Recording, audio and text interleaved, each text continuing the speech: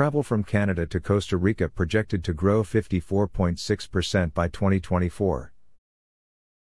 The number of international travelers from Canada to Costa Rica is set to grow from 233,143 in 2019 to 360,344 in 2024, increasing at a compound annual growth rate CAGR of 9.1%, say travel data and analytics experts.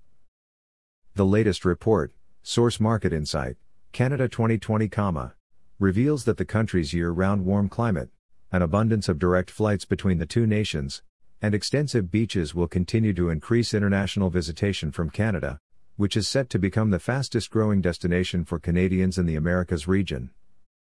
With a variety of direct flight options available from regional airports across Canada, Costa Rica is a very accessible market for Canadians.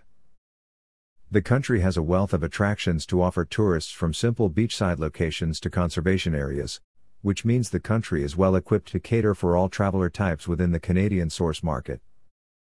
The survey found that a key reason for outbound travel from Canada is relaxing on a sun and beach holiday. Costa Rica has an abundance of beaches, which will allow the country to capitalize on this growing trend among Canadian travelers who seek to relax by the sea on their holiday. As the country looks to recover from the impact of COVID-19, Canada could become an increasingly important source market. Costa Rica is striving to become an eco-tourism destination and seeks to be the first carbon-neutral country by 2100. This plays well to the 37% of Canadians who said they are interested in and would actively buy products that are better for the environment.